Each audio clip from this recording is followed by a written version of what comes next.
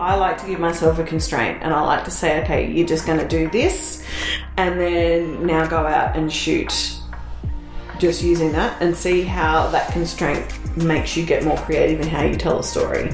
I love that. You've done that for so many years, I feel like, and it's so funny because I think of that and I'm like, I would not want to do that. I would not want to put a limit on myself, but I love how you use that as a way to, like, you know that that's almost like your trigger for creativity. Yeah. You know that when you have those limitations placed on you, you become more creative. Yeah. Because you have to be. Yeah.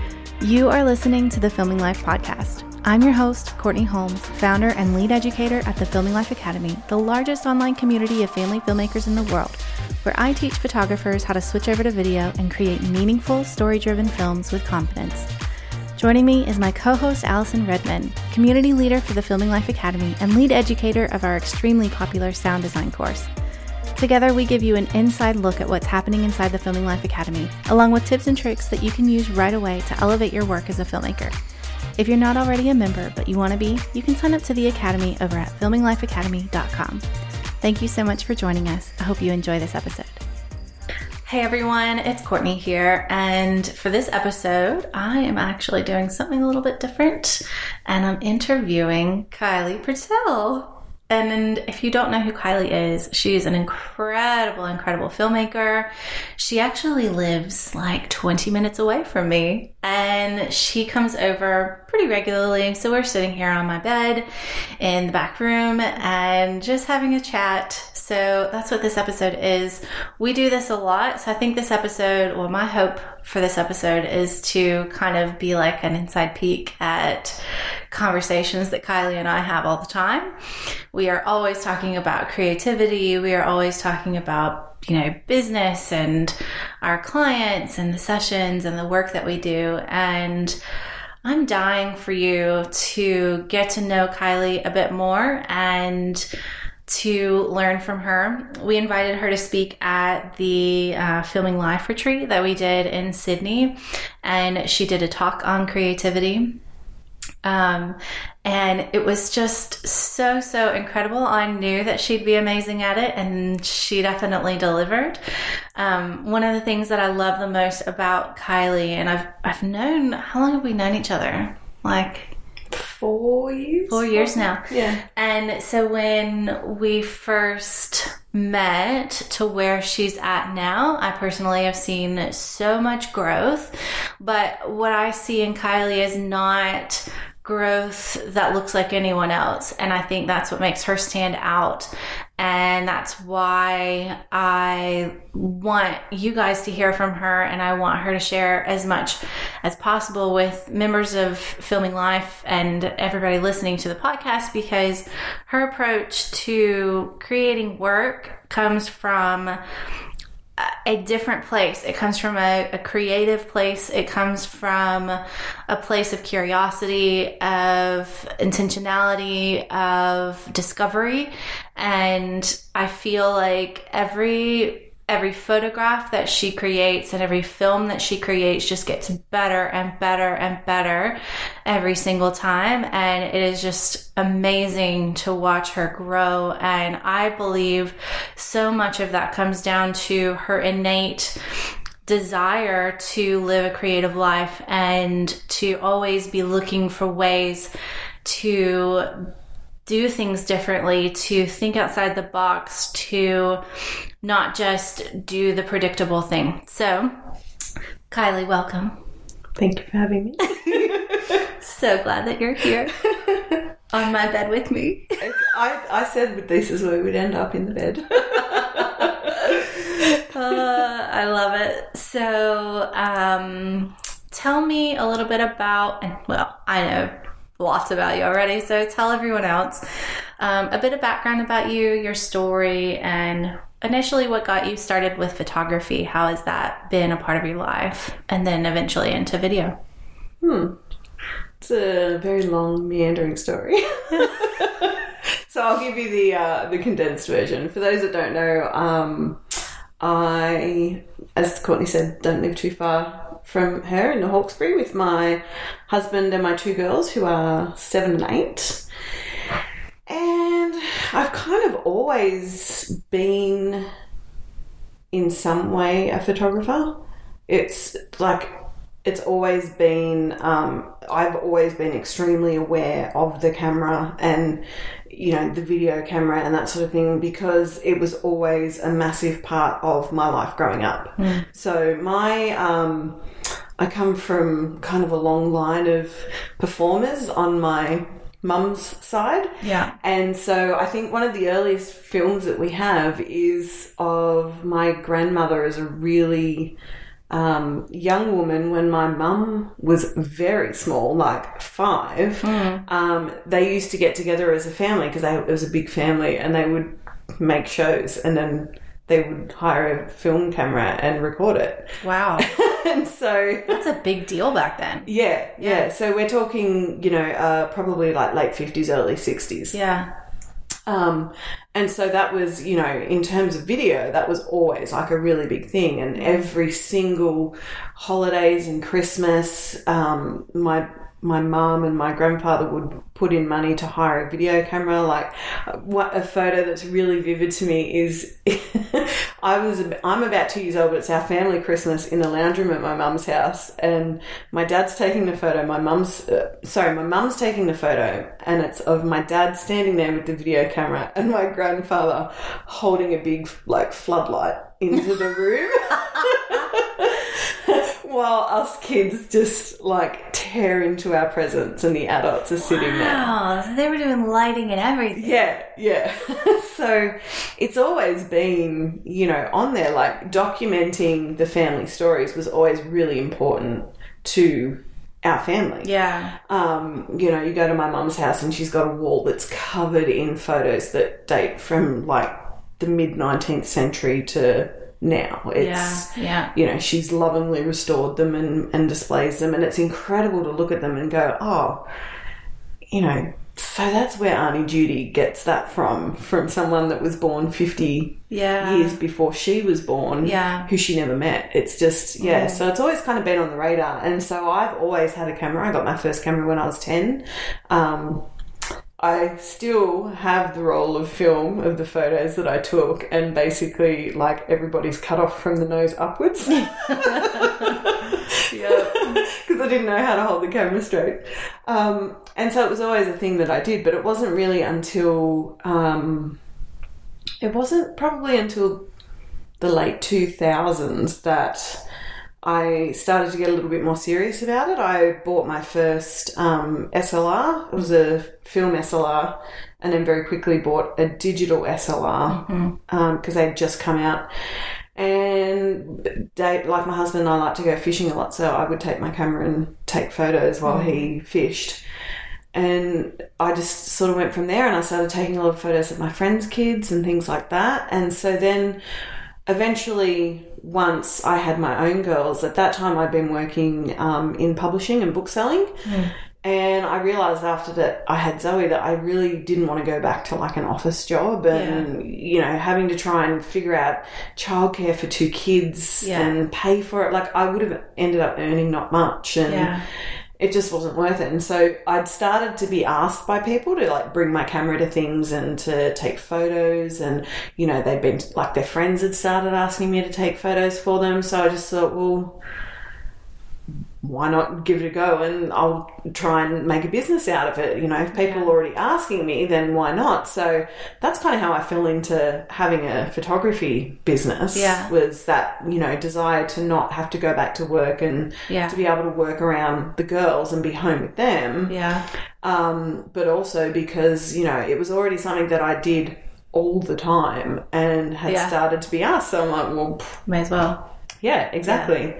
So I did that, and then I actually ended up going to TAFE, or technical college, to do a diploma of photography. And the reason why I decided to do that is because I felt like if I wanted the business to be legitimate and not just a hobby, I should really sort of learn how to A, run a business, but B, I really was interested in learning a little bit about like studio photography, and because I knew that there was, aside from just like running a family photography business, there's so many other kind of careers that you can have in photography. So I wanted to just, I guess, explore that and see what was out there, see what my options were. Yeah. I wanted to, I guess, see where I was at in terms of my skill level and, you know, what things I could build on and what I could learn. And so it ended up being like, it was a really great year, and I learned heaps, particularly in regards to lighting and things like that, and then like how to run like a freelance business, because all of the teachers at TAFE were working freelance photographers.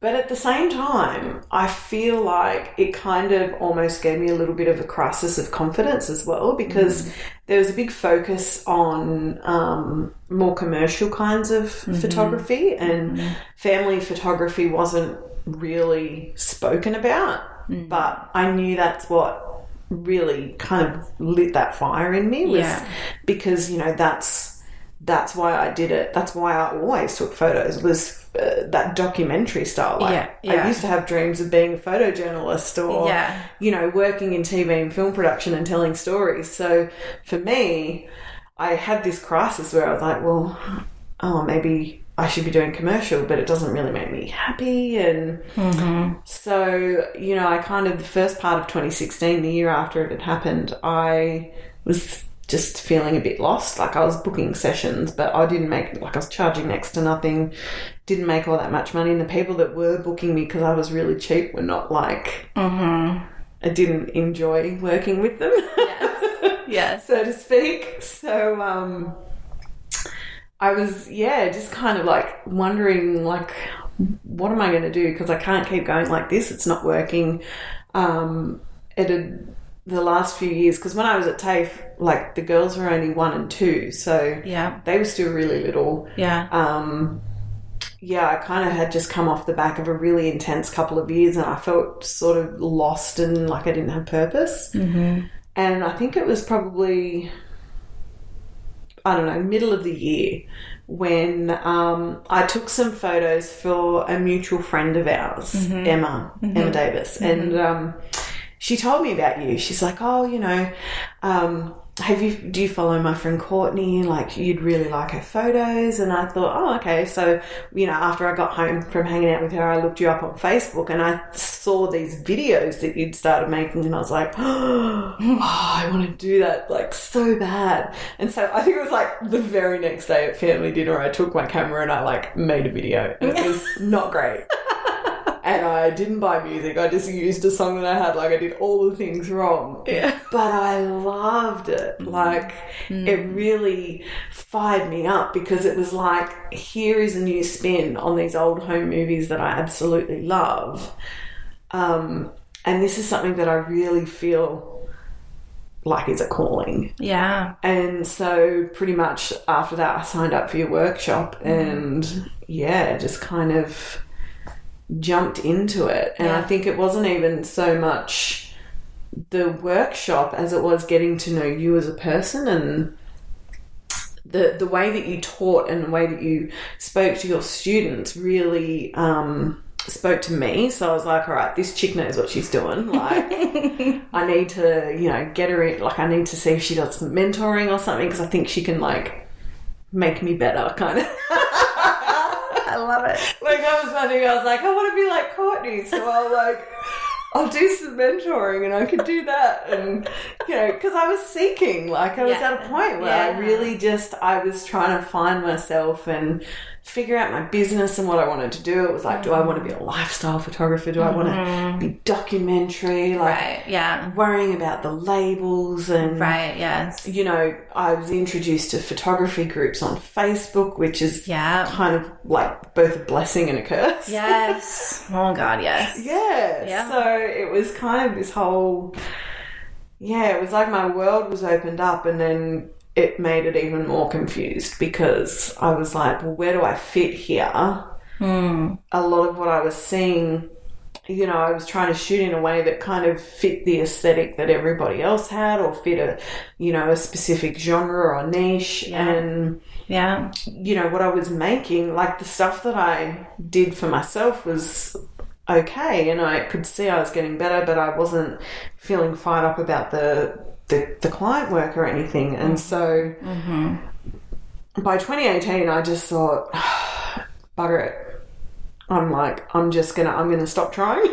Like, a dead set at the beginning of 2018. I thought to myself, I'm just going to stop trying. I'm not going to keep trying to compete with all these people in my area that are charging like next to nothing. And I'm just going to focus on shooting what speaks to me and shooting what is coming out of my heart, and what happens will happen.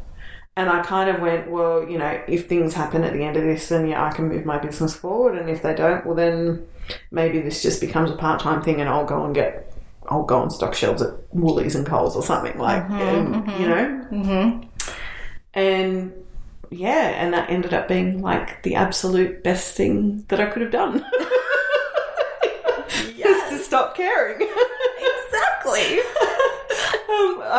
I just decided that I was going to stop caring about what other people thought and really focus on doing what spoke to me, what worked for me, and see what came of it. And yeah, it's amazing. Discovered myself, I guess, and that has come through in the work and has drawn other people to liking it too. I really think that it's so easy when you first start, like, you are essentially emulating other people. And that's really how you learn. Like, that's okay. You know, like seeing someone that's made something and you're like, I'm going to make that too. And then you go and you try and replicate it and you try and make it. And that is how you learn. And so that is a necessary first step. And so, but then once you get past that point of, okay, so like technically, yes, you can do this, as in you can technically shoot the videos, you can make the photos, and you can probably make the same kinds of photos that you're seeing sell in all these other places. But that ultimately then doesn't equate to a successful business. It doesn't always translate. Just because you can take great photos doesn't mean that people are going to pay for them. Exactly. And I really, really think that what you're describing and like just letting go of even trying to please other people, letting go of that and creating work that feels representative of you, that you love, ultimately that's where you find your artistic voice. And that's then what people pay you for. People will need to, like, I feel like when I'm trying to kind of, we've got so many new filmmakers that are making films, and you get to this point and they're kind of like, nobody's booking these films. Like, I keep trying.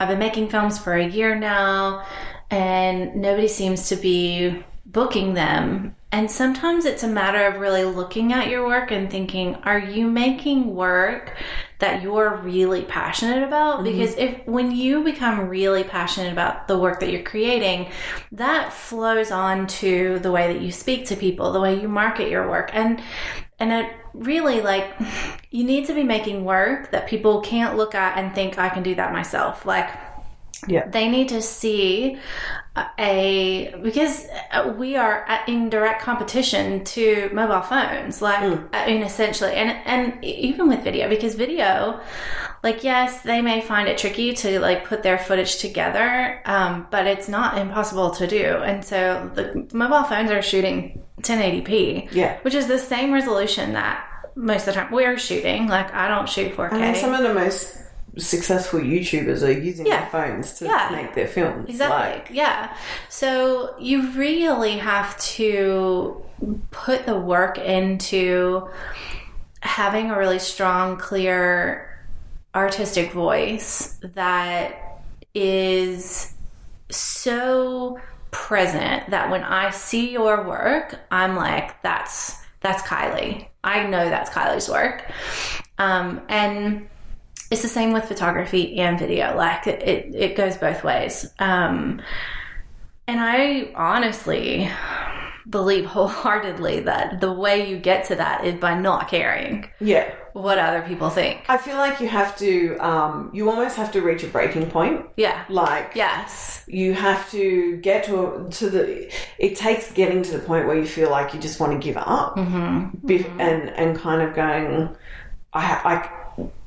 this weight of expectation and your own internal voice that's telling you, you're not good enough, or, that it's that comparison. It's like you're looking at other people and seeing what they're doing and going, well, why aren't I as good, or am I, like, all of that kind of stuff. You got to get to a point where you just can't take that anymore. Like, something has to give. Like, for me, that was like my own, almost mental health. And it was also a thing about not looking for validation from other people. Yes. And not expecting, not caring anymore about somebody saying, oh, you're the best photographer that I've ever seen. Yep. And just knowing that actually I'm creating the best work that I'm capable of. Yes.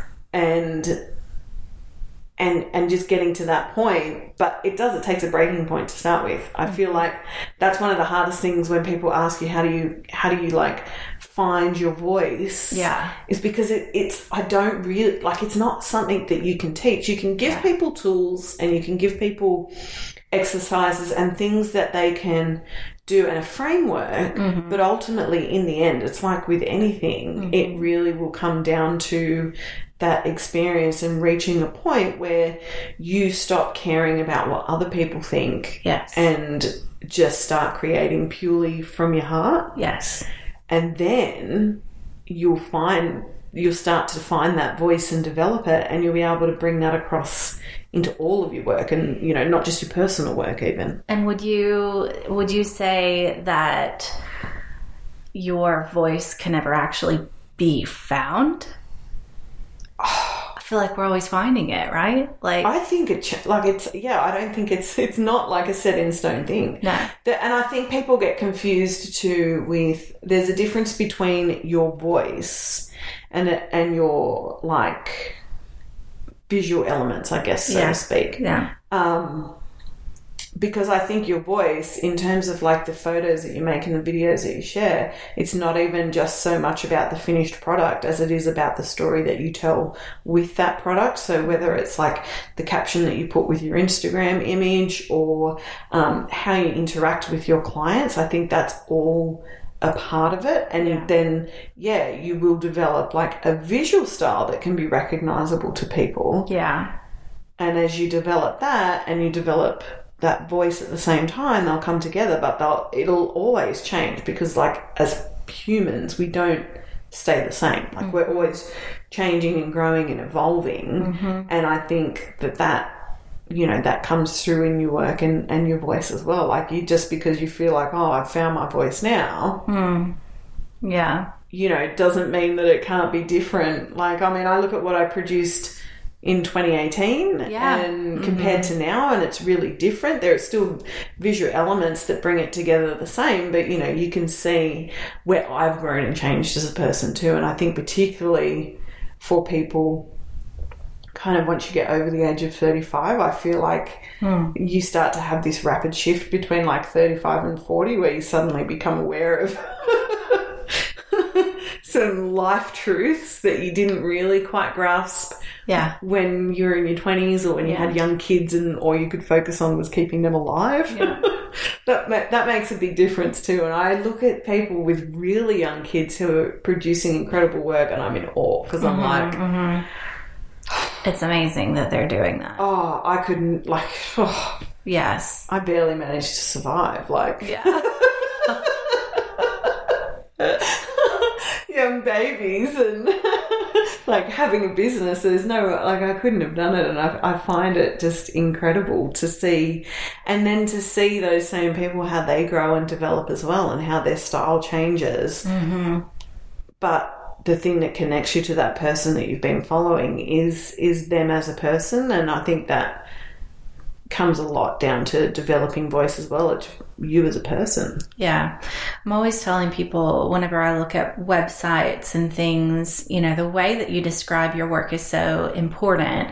And the way that you sort of talk about, I mean, every family photographer is like, we all have a common same, you know, we're preserving memories, we're preserving childhood, we're like really take a moment and drill into, like, dig a bit deeper than that, you know, like, and this ties in with your artistic voice. Figure out what it is about families that you love so much. Like, what is it? And what is it that's specific to your unique experience?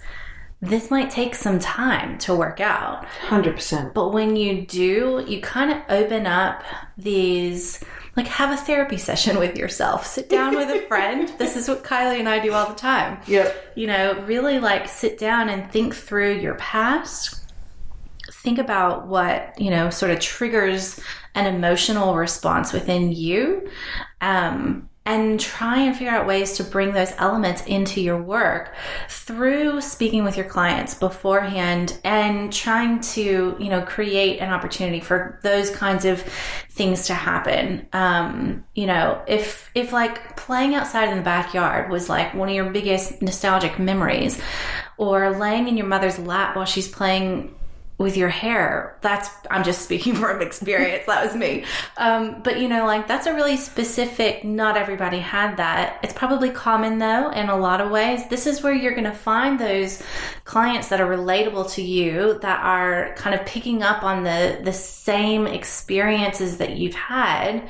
And then that's where you will start to gain more clients that are your ideal client, the kinds of people who get you, the ones that will go with all of your potentially crazy creative ideas, and trust you, you know? So yeah, really do, like, spend some time with yourself and write down your past experiences and, you know, what is it about filming families that speaks to you more than just video is better than photos, which we all know.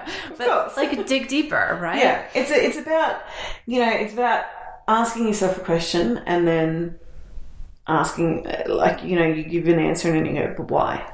Exactly. But why? But why? Keep asking yourself. You just why. keep asking, and just on that one particular answer, and then keep going, but why? But why? But why? Mm-hmm. Because, you know, as you say, it's right. Like, we're in the business of documenting memories because everybody wants to remember their lives and have these things documented. So how do you move on from that and set yourself apart? Like, I mean, even on my, like, I'm pretty sure the first thing on my website is like, I can tell you why it's important to record your family memories, but you already know that. So, like, let's talk about the real reason why I believe. And because for me, like, for my own particular business and my work, the long history of photos and video that I have of my family, it was always, it's informed a lot of my identity and my self-worth.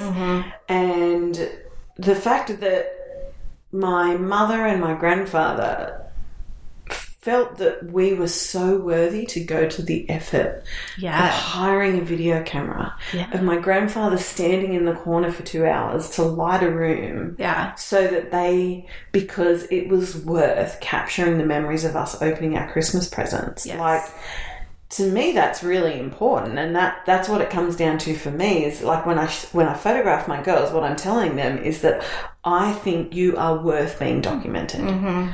Because self-worth is something that I have struggled with a lot in my life, and feeling, you know, like I'm okay, and because, you know, we're all weird, and I've got my weird things and quirks, and I get self-conscious about them, but I want to show people that, like, they're worth being in a photo. Like, just because they may think that they're a bit weird and, like, they shouldn't be in a photo, like, I want people to know that they should be, and I want people to feel comfortable to be themselves in Yeah. like whatever kind of person that they are. And so for me, that's what I want the experience of of photos and films to be about. Yeah. Is, you know, and being your own authentic self, and you know, really, I guess, trying to show people that like you are you're worthy, like you are worthy to be in these photos and films just as much as anybody else,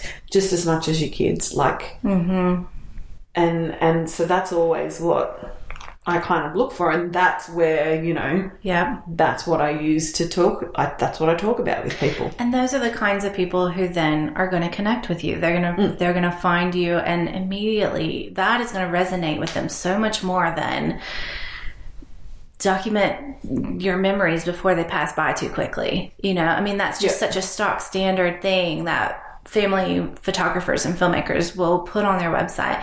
And one of the things that I want to point out here is that Kylie and I are both in the same area.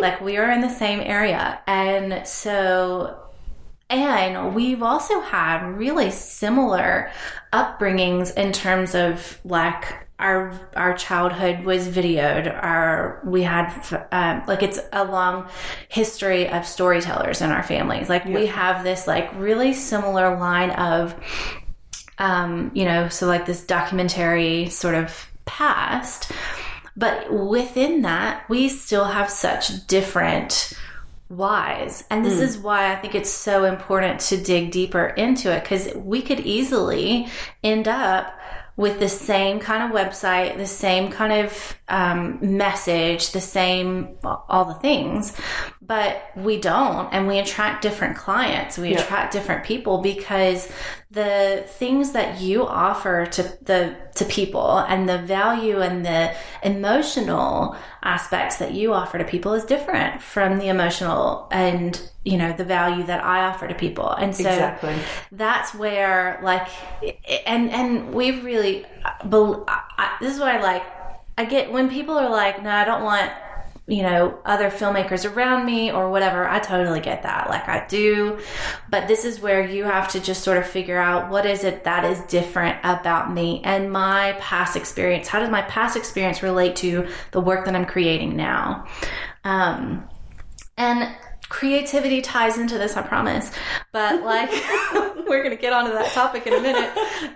But I think this is where, like, you have to start at this point, and then your creativity and where you are bringing that into your work, the two tie together. So because there's so many different ways to be creative. Like, there's so many, a bazillion ways.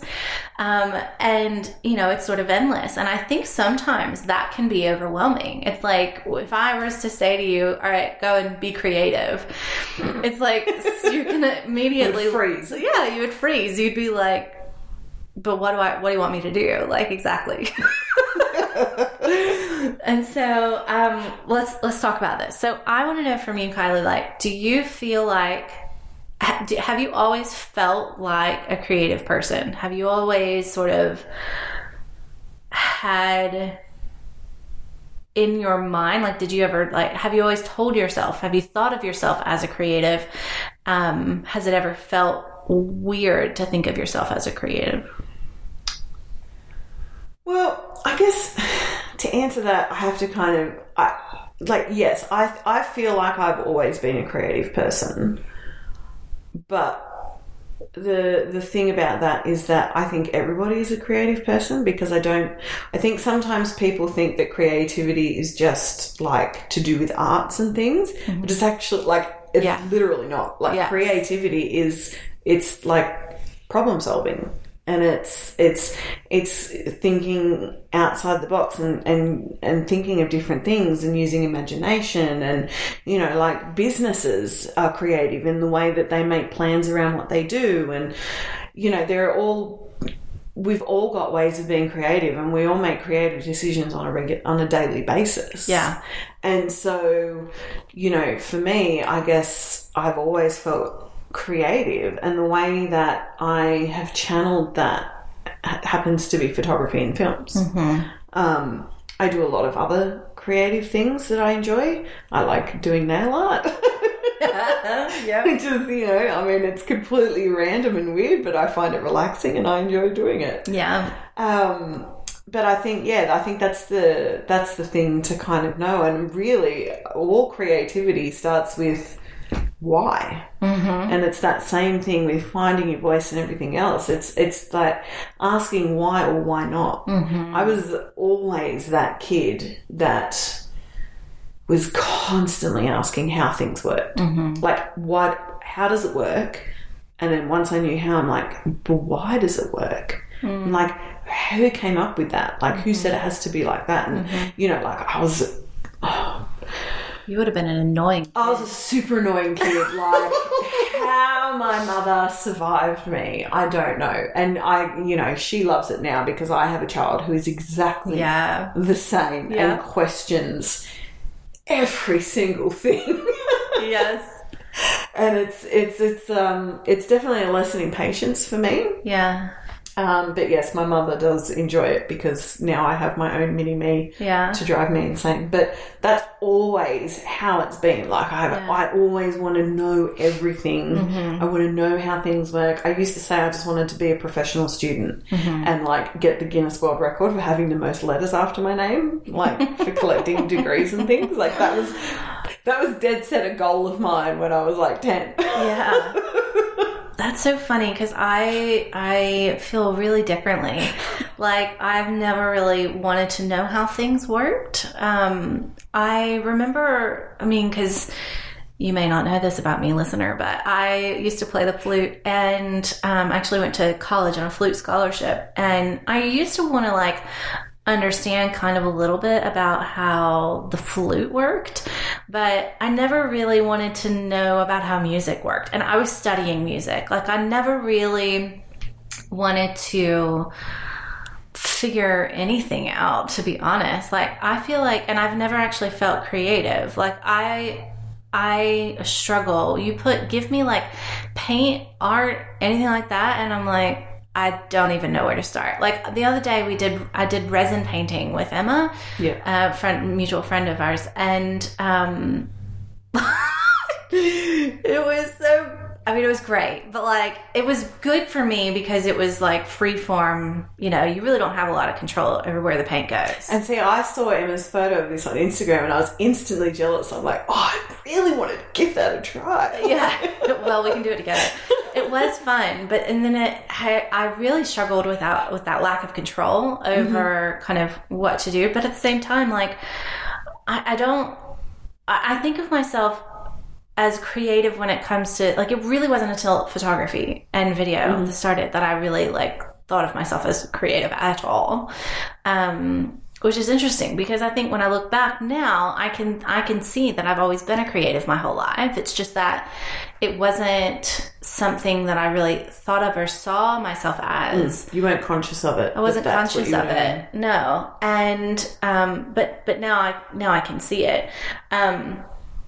But I feel like as I have kind of grown as a filmmaker, even more so, it's kind of like you have to do so much more problem solving because you're like, I wonder what it would be like if I did this. I wonder what it would be like if I did this in the post-processing side 100%. Of things. And when I look at your work, I can see where you are really good at asking the questions of why about a story. And I feel like that's why you ask different questions to what I ask. Mm-hmm. And I really feel in terms of the emotional connection that you have with your subjects, and that is then translated into the film because you're asking these questions why that relate to you and the things that you're curious about. Mm-hmm. Yeah. And really, like,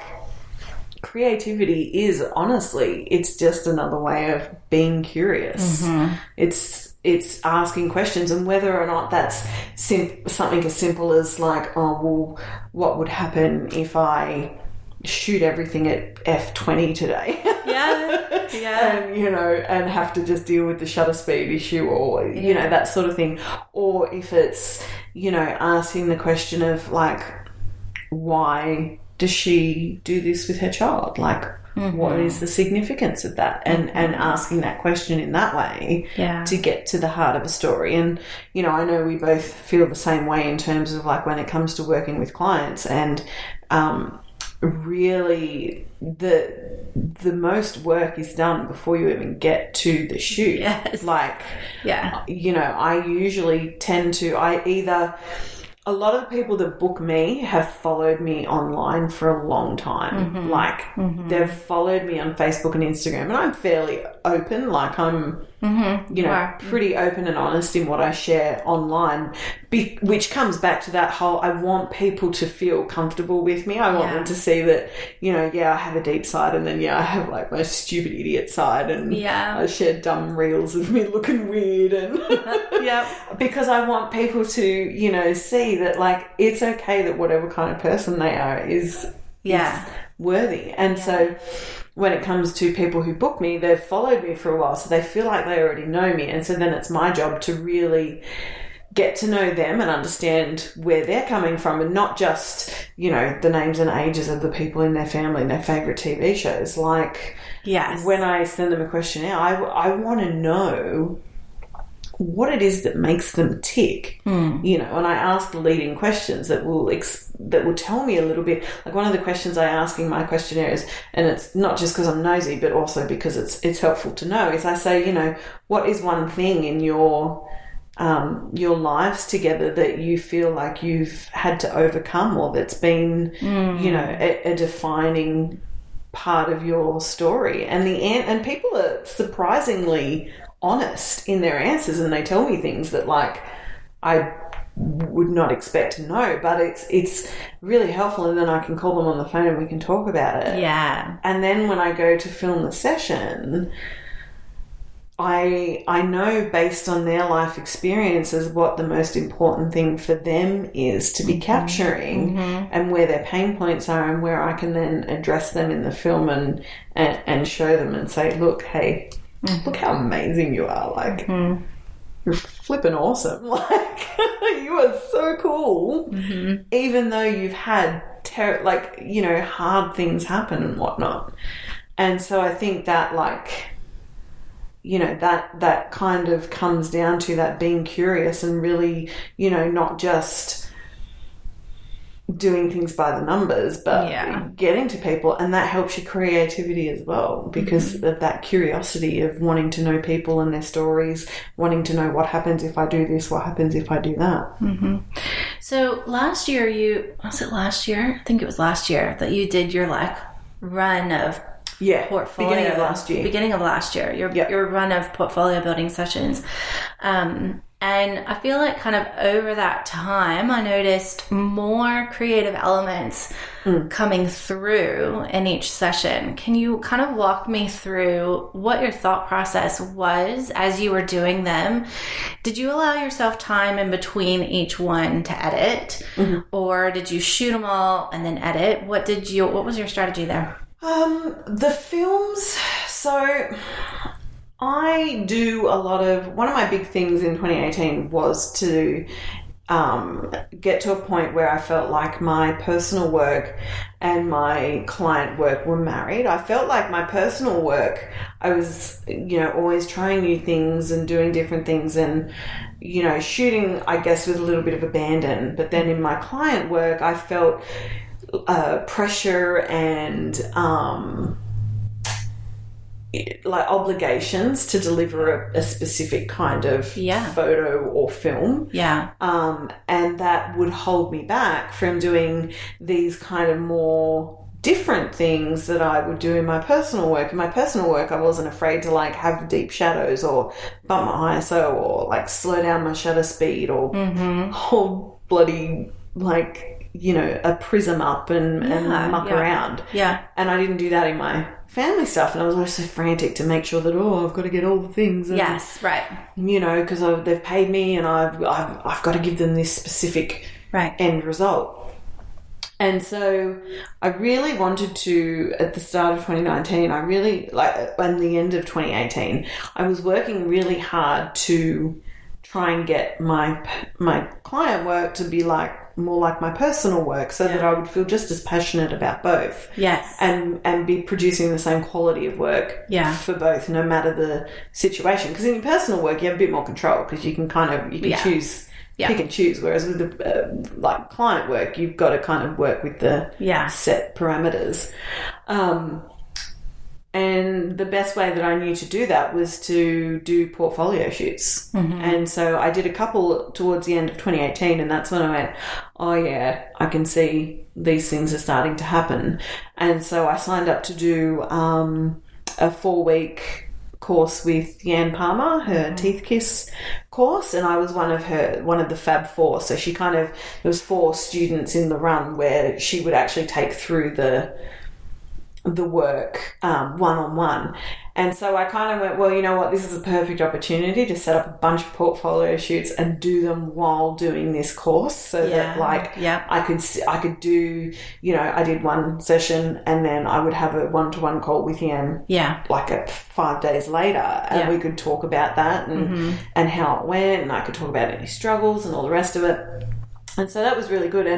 And so what I think I ended up doing, I think it was about 4 films, and then 2, one photo shoot. I did one that was just specifically for photos, just because. And so they were kind of lined up, and I did some of them, like I did like a film on Saturday and then a film on Sunday, and that is like friggin' hard work. Yes. Yes. I would not be able to walk on the Mondays. I'd be like, my back would be killing me from my legs from squatting for 12 hours across 2 days. But it was also a really good exercise to A, understand what kind of a workload I could realistically do.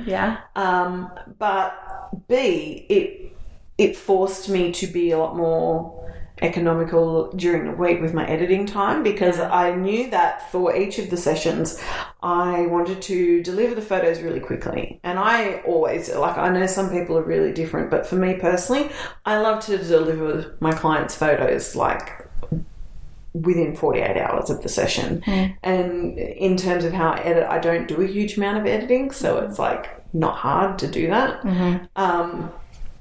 And so I was doing that, and then the films were taking a little bit longer. But one of the goals that I set myself before, I set a goal for each session.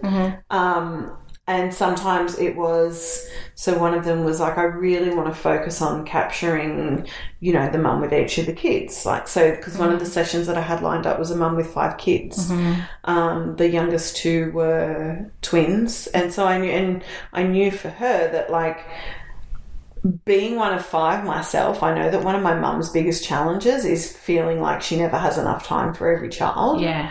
And so I wanted to, when I went into this shoot, I really wanted to make an effort to show mum with each of her kids. And I think one of the things that is you start to notice if you look at what I shoot is I like to get in close to people. I like to fill the frame with things. And so, my goal was my goal for that session was I'd have an intangible goal and a tangible goal kind of thing. One was to show mum with each of the kids and to really capture at least one meaningful interaction between her and each child that could then go into the film. I love that. And then also you had Lent Me Your Lens Baby Edge 50, so I knew I wanted to at least spend 10 minutes playing with that. Which I did, because the shoots are 3 hours long, so you've got time. You've got time to go, all right, for this next 10 minutes I'm just going to use this lens and see what happens. And that was basically what I did for each shoot. I had one creative goal, and then I had one fun creative goal, and then I had one that was based off of the answers that I had gotten in the questionnaires and I guess a pain point that I felt the person had that I could then somehow address in their film and their photos. And so that's how I did it. And so the films did take a little bit longer, but in each of them I had this little thing to play with, and it was about learning to not be scared. Yeah. Like, because I think anybody, particularly with films, there's a franticness when you shoot. Like, it can be, yeah. Like you're trying to capture absolutely everything, and you're so scared you're going to miss something. Yeah. And that's true when you're shooting a wedding. Like, you only get one shot of that aisle. But when you're shooting a family film, there's always going to be another moment. And that was something that you taught me. Like, when I did sessions, when we were doing mentoring together, was that, like, there's always going to be another moment. Yeah. And that was, you know, that's a hard thing to come to terms with and accept. Yeah. And then, like, put it into action. And so, you know, when I watch you now do your family sessions, and what I say to people, and I think they're always surprised, is like how calm you are. Like, it feels like you should be constantly filming and, like, running around, but you're not. Like, you're really considered in what you're getting. And that makes a massive difference for how the films turn out and how the families are. Yeah. And so for me, it was, you know, giving myself the one creative thing that I had to, like, in terms of like a hard creative, I call it like a hard creative thing. So using the lens baby or free lensing or, you know, using the straws or knowing that I'm going to shoot for double exposures or slow shutter speed for all the photos or whatever was giving myself that limitation. It was a way of A, seeing what I could produce within that limitation, but then B, it was also a way for me to really kind of learn that it is okay to slow down and to not get every single moment. Yeah. But what you will get is really good. And so it's not like, you know, it's not just doing creative techniques for the sake of it. Yes. It's also an exercise for me in terms of, like, slowing down. And often those photos then end up being, like, some of the best ones because I've got this creative technique that I'm doing, and so I've slowed down a bit more and I'm observing more about what's going on in front of me. So that's such a good thing for people to hear about and learn. And because I think that it's very easy to feel frantic and to chase the moment. But if you sort of sit back and sort of slow down and observe, just like what you said, like the way that you then capture the moment that you choose to capture, you're going to do a better job of capturing it, because you're not going to frantically be choosing your composition at the last minute because you've just noticed that moment as it's happening. And, you know, you're going to do a better job technically of capturing it. And it'll feel more intentional and you'll have better footage to work with. Yeah. How would you describe, so after you've done all these portfolio sessions, and then now you've gotten to this point where before COVID, things were going so well. Things were going so well for you before COVID. Talk about a momentum killer. Seriously. Kylie and I both had, like, lots of travel sessions booked and everything, so that's great. But you had real momentum, and it's just paused at the moment. But I feel like you've really, especially in this last film that you've delivered, you have really, I don't want to say found your voice, because we just said that you haven't. Yeah. But, I feel like you are just really coming into your own as a filmmaker, and I can just see the amount of work that you put into it, and not just with the creativity side, because I see that so much in your work, but also with the storytelling side. I feel like that just is getting better and better and better with each one that you make. If you were to describe your work yourself, what do you think you would say to describe it? That's, like, so hard. It's like the one question I hate it when people ask me, like, it's like that describe elevator. Your work. Yeah. Describe your work for us. What do you do? Okay, I'll describe your work. So, your work is nostalgic. It's colorful. It's soft. It's meaningful. And it's sort of like imperfectly perfect. I feel like you really do see... I feel like that everything that you describe about, you know, showing people that they're worthy and really wanting to highlight that, I think you really do a great job with that. That to me comes through a lot in your work. So now that you kind of got past the portfolio building stage of things and you've gotten to where you are now, how important is creativity to you ongoing? So, like, what are you doing to bring creativity into the work that you do, whether it's personal or client, but particularly client? Maybe both. Talk to me about both. I really I live for experimenting and just like... Do you feel like you get bored easily? I do. 100%. I think that's where we're so similar. Yeah, I'm the kind of person that, like, when I'm and it's this is a big part of the reason why I love doing nail art, is because I can't just sit and watch a TV show. Like, I like to be doing something, like, while I'm doing it. Yeah. And I watch a lot of TV. For someone who, like, has a busy life, somehow I still manage to, like, spend a lot of hours watching TV. But I'm inspired by TV. Yeah. Well, me too. Like, watching films, watching television shows, the way they shoot things, the way they tell stories. Like, I'm always noticing Dan gets so annoyed with me because I'll be like, they did a bit of speed ramping there. That was an interesting choice. Do you know that they've only shot this with one camera? Yeah. He's just like, oh, okay, that's enough. Oh, I drive Dave insane, and I really struggle with sometimes, like, with TV shows that haven't paid a lot of it, like if they're shooting outdoors with natural light. Yeah. And you can, like, I mean, normal people probably wouldn't notice it, but I'm always like, when they're shooting over this person's shoulder, it's like golden hour, and then when they're shooting over the other person's shoulder, they've shot it like mid-morning on an overcast day, and the light doesn't match at all, and I'm like, this doesn't work. Yeah. Or it's so obvious that there's a big scrim over the top of them, and you're just like, okay.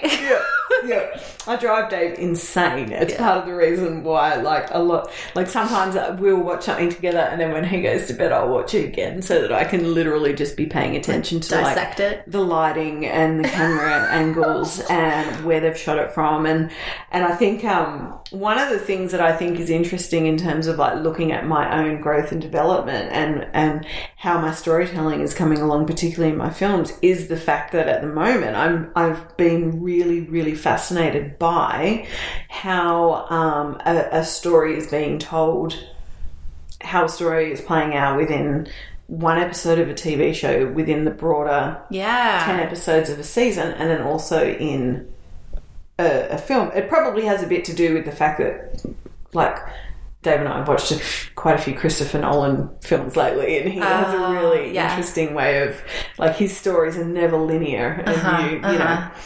So I think like that kind of plays a part of it, but, you know, how I'm always looking at how composition is, like, it's such a big part of the story. Like, if you've never seen the show Mr. Robot and you are interested in how composition can be an entire character of its own, and how the chosen composition, like, enhances the narrative, that is the show to watch. Mr. Robot. Yeah, I mean, it's an awesome show. Anyway, it's very confusing. You need to be the kind of person that can, like, follow a complex storyline, but if not, watch it without the sound on and just look at, because you could dead set, like, you can tell what's going on just from looking at it without sound on, because the compositions are that great and the way that they use colour and stuff. And I think I've forgotten what the original question was. Sorry. Oh, it was about how I'm doing creative. Yes. Yeah. So I guess for me, it's all about I like to give myself a constraint, and I like to say, okay, you're just going to do this, and then now go out and shoot, just using that, and see how that constraint makes you get more creative in how you tell a story. I love that. You've done that for so many years, I feel like. And it's so funny because I think of that and I'm like, I would not want to do that. I would not want to put a limit on myself. But I love how you use that as a way to, like, you know that that's almost like your trigger for creativity. Yeah. You know that when you have those limitations placed on you, you become more creative. Yeah. Because you have to be. Yeah. And that's amazing. And I think also it helps me to build confidence, because I feel like, well, if I can shoot an entire session with only this constraint, then, you know, like if I went to a session and like I dropped my 35, Yeah. well, I know that I could successfully shoot an entire client session on a lens baby or a broken 50 that doesn't focus Right. automatically. Yeah. I know that I could do that, and so it gives me confidence in whatever situation that I might find myself in, and I want to be able to do that. Yeah, because you're used to putting those limitations on yourself. So. And I think it just forces you to... It does force that to, you know, you have to think outside of the box, and you have to get... Like, if you say, well, I'm only going to shoot with a 50, then... Yeah. Like, if you're shooting with a 50, then you've got to be a bit more creative in how you're going to do it. Like, I did a film with Zoe not that long ago. I really wanted to just do something with her. Yeah. And it was just, I mean, there was no point to it. I just felt like filming and wanted to make a film because I hadn't done anything for so long. And I went, all right, I'm just going to... I'm going to use the Lens Baby Edge 50 because it has the same similar look, and free lens. Like, those were the two things. That was all I was allowed to do. Was either use the Edge 50 or just free lens. And it was literally just like exploring colour and texture and light and her gorgeous little face, you know?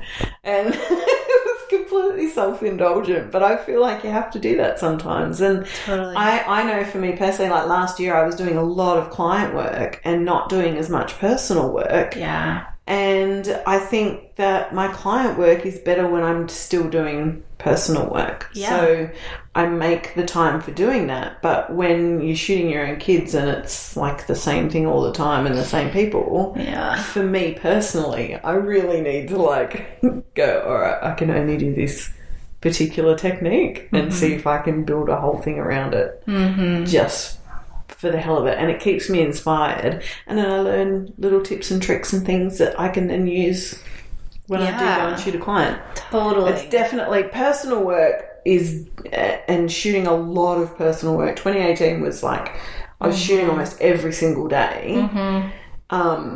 Is hands down like one of the best things I ever did, because it just made my client work so much better. You know, it's funny because I did an interview, a podcast interview in 2016, I think it was. And I remember at the time he was asking me about, he was asking me some questions, and I kept talking about personal work and client work, and I could feel him kind of silently judging me. Like, maybe he wasn't, but I could sort of, I could feel in that moment that he didn't really see the same value in personal work and client work, or maybe didn't see the difference between the two. And I remember kind of like walking away from that thinking, should I not be doing personal work, or should I should not like talk about the fact that I do personal work? Like but it formed the foundation of everything that I've ever done. Like the personal work that I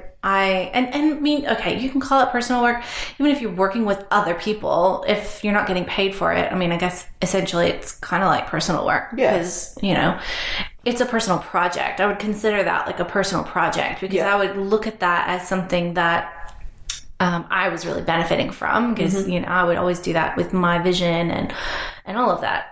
But I truly, truly believe that personal work is crucial to creating a solid and consistent body of client work. Like, and okay, maybe not exactly in those words, but a body of, like, I think it's important to get yourself to a point where you are creating a body of work that is representative of you. I think it's really hard as a photographer. Let's say you're like a quantity-based, a volume photographer, and you're making work and you're getting paid, your clients are paying you. It's just so hard to do anything different, because unless you take time at the end of every session, maybe like 10 minutes, and I guess, not everybody has the luxury to just go shoot a bunch of personal work and not,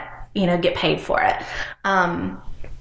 But it's really, really hard when you have a price that people are paying you, and you are trying to deliver something that they're going to be really happy with, that they're going to be pleased with, that they've seen is consistent with all of the work of yours that they've seen. It's really hard to do anything different. Yeah. During a session like that. You just can't. And then you that's how you get stuck into just doing the same thing over and over and over, because that's what produces good results.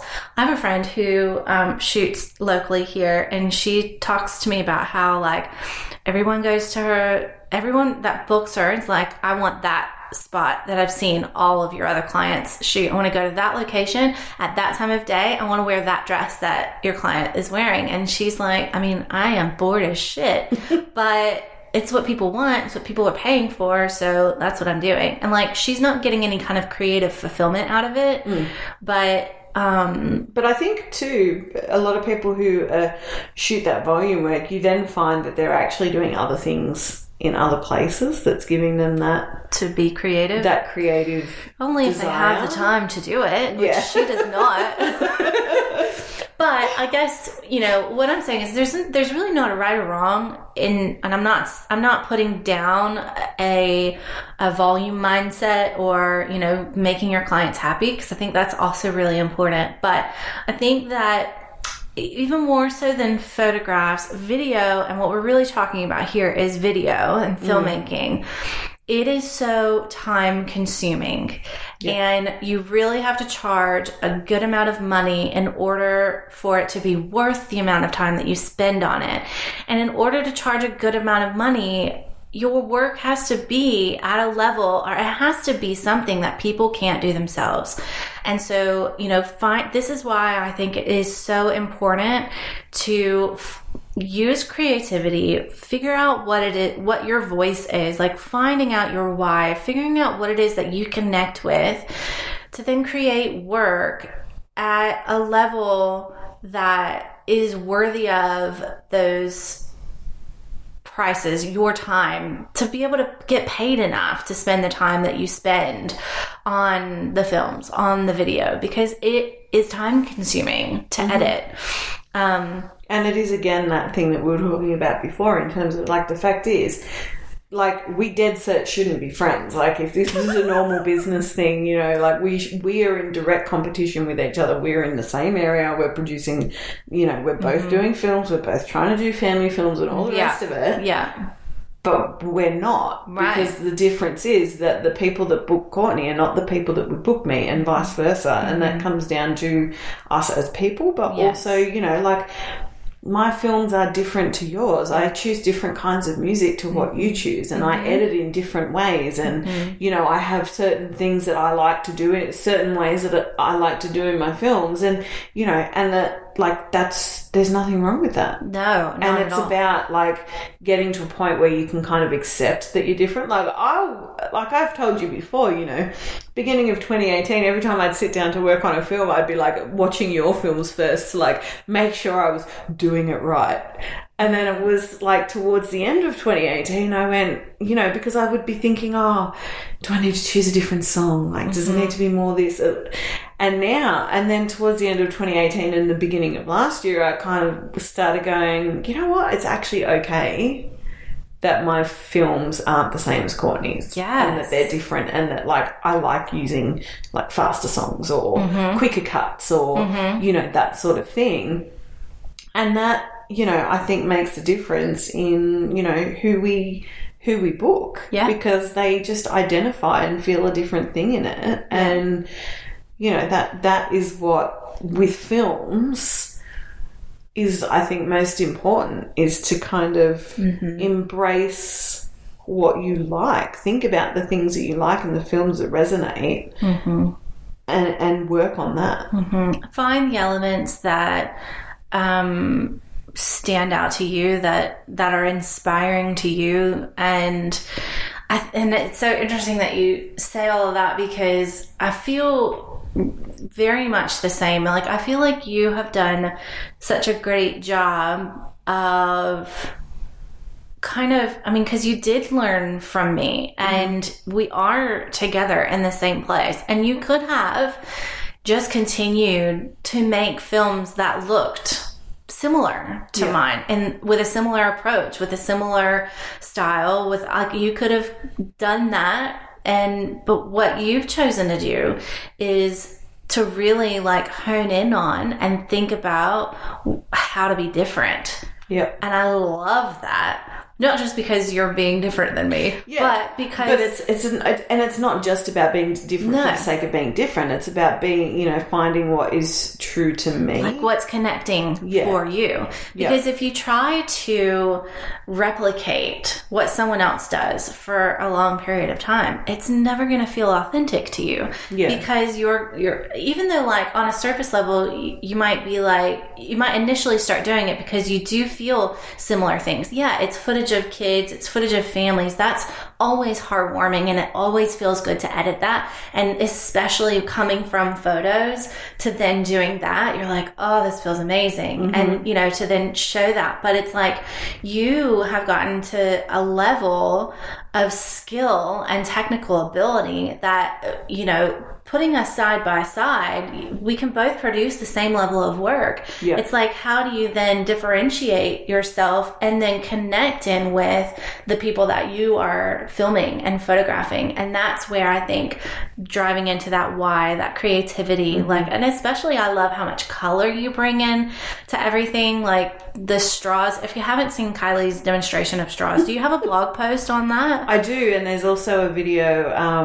for Academy members as well. Yeah, that's right. Yeah. So we'll link to that in the show notes. But, like, and Kylie just one day was like, I'm just going to add some straws to my lens, in front of my lens. And, like, you just add this color that I love. And I personally feel so inspired by you. I feel like you make me want to be a better filmmaker, and you push me to want to think more creatively. And, you know, it's just, yeah. Anyway, so I love having you by my side, and I love having you here all the time. So. I'm also an incredibly good assistant. I can stop gushing. And when I'm motivated, I can get a lot of work. You can get so much done. It's insane. The other day, Kylie was messaging me on Marco Polo, and I said to Dan, I was like, she is on a roll with how much work she's doing at the moment.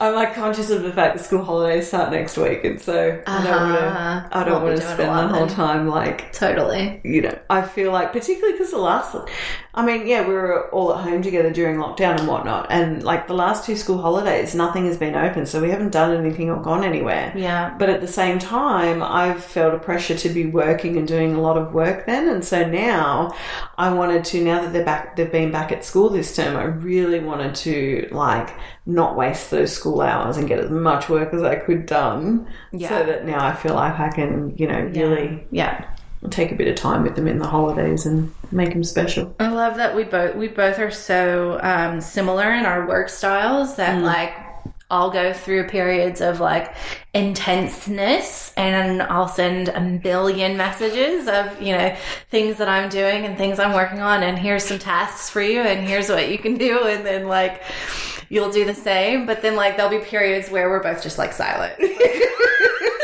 Neither of us are working on anything. We'll go like 2 weeks because we're both just like sitting on the lounge watching TV because we expended so much energy. Yeah. In the 2 months beforehand, we're just like, we've got to just take a break. So if you haven't worked out by now from that conversation, Kylie and I work together. So Kylie does quite a lot for Filming Life Academy. She is the person behind all of the blog posts and a lot of the course stuff, a lot of the Academy platform, a lot of the Filming Lifer things, and just the general everyday running things for me. And I could not do Filming Life without her. That is for sure. She lifts me up and she's amazing. So you have been working on the portfolio building course, which is going to be going live in the Academy super soon. And so give us like a real quick rundown of what that is exactly. So basically it's just, we've called it portfolio building strategies. And the idea is that we wanted to give people a framework and kind of like a step-by-step guide, because there's so many things to like work out, particularly when you're starting something new. And we wanted to give people make it easy for people to kind of go, this is how I can do it. This is how I can set up portfolio sessions. Because we would talk about, okay, you should do portfolio sessions before you start offering this to clients. And then people would be like, but how exactly do I get portfolio building sessions? Yeah. And so here's the course that answers that question. Exactly. And, and there are a lot of different variables. Like it's, do you get people to pay, or do you do them for free?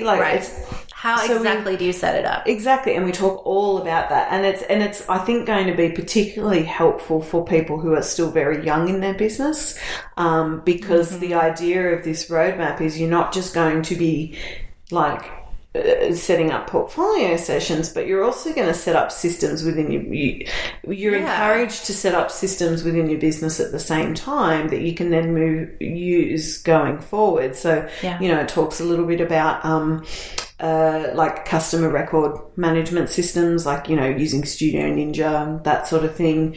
Talks about setting up a newsletter or a mailing list at least. And basically, running your portfolio sessions like you would a client session. So if this is still something that's new to you in your business and you haven't done a lot of, it's really a great way to practice. It's doing these. It's very similar to what Courtney and I did together when I did mentoring with Courtney in 2017. So, and you really encouraged me. You showed me how to set up a customer record system, and you told me how to get a newsletter list, and, how to kind of step-by-step work with a client. And that became the framework for how I now run my business and work with clients now. And, sure, you tweak things because, to fit your own personal circumstances and business. But I really wanted people to feel that same kind of hand-holding that I did when I did it with you in 2017, and to put that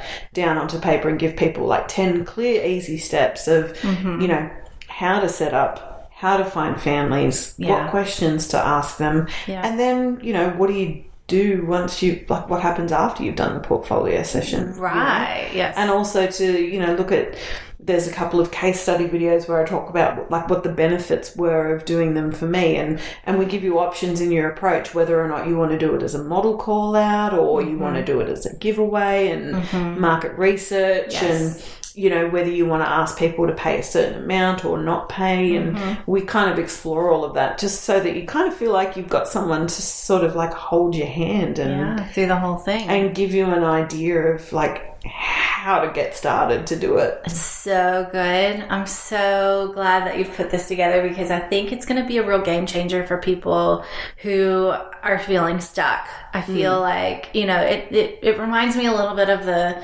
Keepsake Challenge, insofar as it's that sort of step by step. Here's exactly how to do things without getting overwhelmed. And and you also offer some one-on-one support that people can choose, opt in to. So members of the Academy, because I know how one of the things that we talk about is that I think that it's really important to do mentoring. I'm a big I think it's important, even if whether or not you're paying someone or not, I think it's important to find someone that you can talk to and bounce ideas off and get feedback on what you're doing. And so for, Academy members, when they finish, like I offer to, do a one-on-one strategy call, we can work together. And you can ask me you can ask me questions in the Academy, but then this is like more targeted, and we can like come up with a plan for your business of how to do it, or how you want to go about it, and any questions, or if you've already done some portfolio building sessions, we can sit and we can talk about those sessions. Yeah. And we can look at the photos, we can look at the films, we can talk about the experience of it, and, things that have come up, and you can get feedback and that sort of thing. Because I think that's, it's one thing to go and do the portfolio sessions, but I feel like if you're not also seeking, and that's why the critique calls that you do every month in the Academy, I think are just, even if you're not submitting a film to be critiqued, watching those recorded calls is so, like, I still learn something when I watch them. And, like, I'm a big believer that you can always be learning. So totally. Yeah. Sometimes I'll be here and you'll be recording a video, and I'll stop my work when I'm, that's interesting. I'm going to steal that. Like, I think I should do it that way. I think you can always be learning, and one of the best ways to learn is to just sit and be able to chat with someone who can be honest with you, but at the same time give you good feedback that can actually help you going forward. Totally. I think that is such an amazing thing that people should definitely take you up on to do once they finish or as they're going through the course. So that is the portfolio building course. I think it's going to be really, really cool to see how this goes. It might be a bit tricky right now with COVID. Yeah. But people can still schedule things. And if they're choosing like friends and family to shoot, that might be okay. Yeah, and we talk, it has strategy in the name, and a lot of that is about, I think you need to have a plan. Like when I did my big lot of portfolio building sessions at the start of 2019, I actually did the call out and started doing the work and finding the families 3 months earlier. And that makes sense because I've heard people say that like they've done the call out and no one's responding. Yeah. And so like I would, make sure that you're giving yourself time and set the expectation up that you may not get bites at first. And so it really depends on where you're at in your business to begin with. Like if your business is new, it's going to take some time and you might have to throw a little bit of money behind some Facebook ads or something, or you might need to beg your family to share it.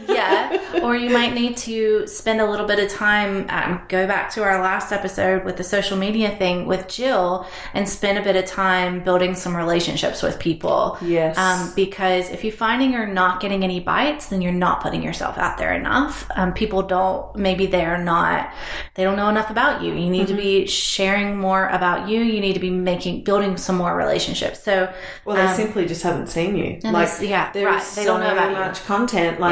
It's easy to sort of put something out and go, that's it. Only 50 people saw it, even though you've got like 3,000 followers or whatever. Right. And it's like, well, that's because there was only 50 people online. Yeah. And so if you show it again the next day, a different 50 people might see it. Exactly. So it's, And I think, just having the expectation early on that it is going to be something that takes time is and setting yourself to have a good plan of how you're going to run it, and then you'll feel a bit more control over it as well. You're not going to feel like you're just kind of throwing something at the wall to see what sticks. You've got a plan and you can stick to it, and you can, I talk about making sure that you set your intention and your objective and your goals. Like what do I want to get out of this? And it's the same in terms of your timeline and planning it. Like it's not just about going, I'm going to do a portfolio session and then trying to find one person. It's about making it a really targeted exactly approach. Yeah. Because you know, particularly if you're going to do this portfolio session for free, like it's got to be worth your while. It's got to be worth it. You know, your time is valuable. Exactly. This is not just about doing a shoot for free. This is about getting the right people for the shoot and getting the right environment, and it's an investment in your business. Exactly. And if you were going to spend $3,000 to buy a new computer for your business, you're not just going to buy the first one you see on the shelf. You're going to do a bit of research first. You're going to find out what's going to be the best computer for my needs. And it's the same thing with doing a portfolio shoot. Particularly, you know, if you're going to do them for free, that's a $3,000 investment in your business. You want to make sure that you're researching it, and you've got a plan, and you know exactly what you're going to get out of it, and that it's going to work for you in the long run. And I think you probably talk about this in the course, but you know, really looking at the portfolio sessions as it's really got to be your vision, and you know, you're collaborating with a client to a certain degree, but you're not doing it to please them. You're doing it to create the kind of work that you want to be booked for later. So that's your goal here, and that's what this course is all about. And it's going to take you step by step through the entire process. And you know what? This is good for photographers as well. Like this could just it's not specific just to filming. Like this is something that you could do if you were just doing photography. So definitely you don't want to miss this one. Do you know exactly when this might go live? I'm just waiting for the seal of approval from the Queen. Let's see. So probably sometime this week or next. Yeah, imminently. It's just a matter of making sure, you know, because I can read through it 10 times and then there'll still be a silly typo or I've formatted something incorrectly. So it's just a matter of, you know, crossing those T's and dotting those I's to make sure it's looking the same on everyone's computer. And I'm going to say by the time this episode goes public, it's going to be... That's a big call because this is meant to go public tomorrow. That's what's on my blogging schedule. Okay, well then maybe it'll be... We can push it to Friday. I can shuffle a few things around. Let's make it Friday, so the 25th. 25th of September, people. That's it. So, now... We've been talking a lot about creativity. We've been talking a lot about portfolio building. And I want to just throw in here, if you don't already know, we do this thing called the 6 Film Challenge. And it is a bi-monthly theme. It's a different theme each time. And this is something that we do for our members because we want to encourage you to be making films regularly. And by giving you a theme to work around, it's kind of like what Kylie was talking about, around like having a limitation. And so that's kind of the purpose, is to give you a set theme and then give you some tutorials and ideas and inspiration around that. And then we say to you, okay, now go and make a film based on this theme.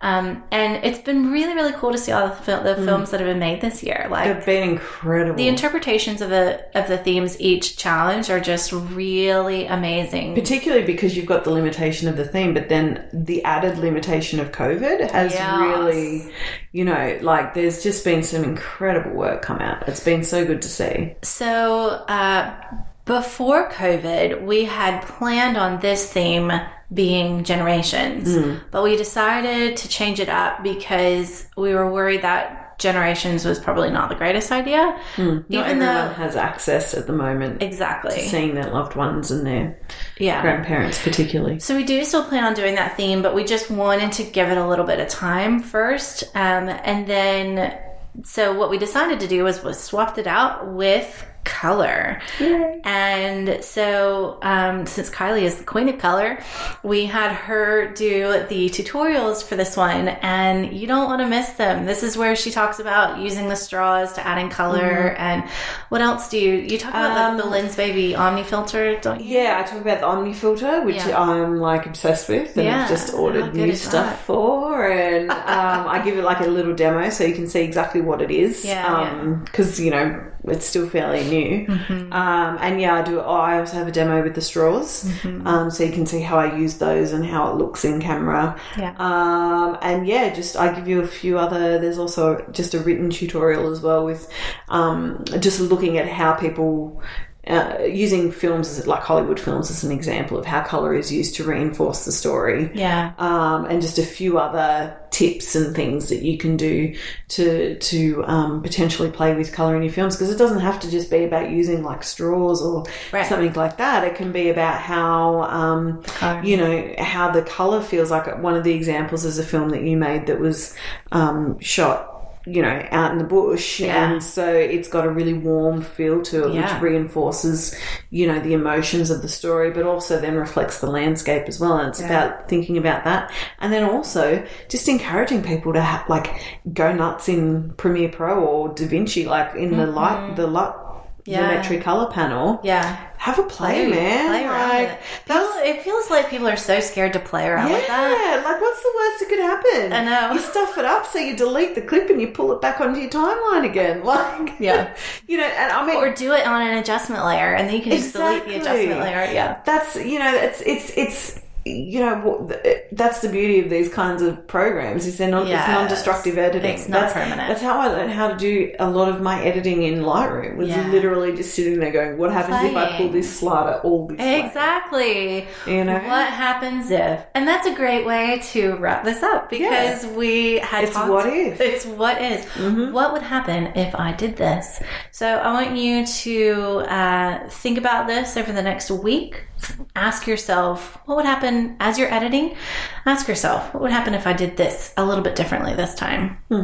And play. See where it takes you. See where it takes you. Now, just before we go, one thing that I want to mention is that we do still have the promotional code COLOR, COLOR, all caps. If you join using that code before October 10th, you'll get $15 off your monthly membership fee. And we would love to have you, and you'll get in just in time for the October or the color theme, and you can do all the tutorials and create a film using color and submit it for our 6-film challenge. So thanks for being here. Thanks for having me. It's been very nice and relaxed on the bed here. It's been a good conversation. It has. And all right, well, thanks for listening, guys. I hope that you all have a great week. We'll see you in the next episode. Bye. Bye.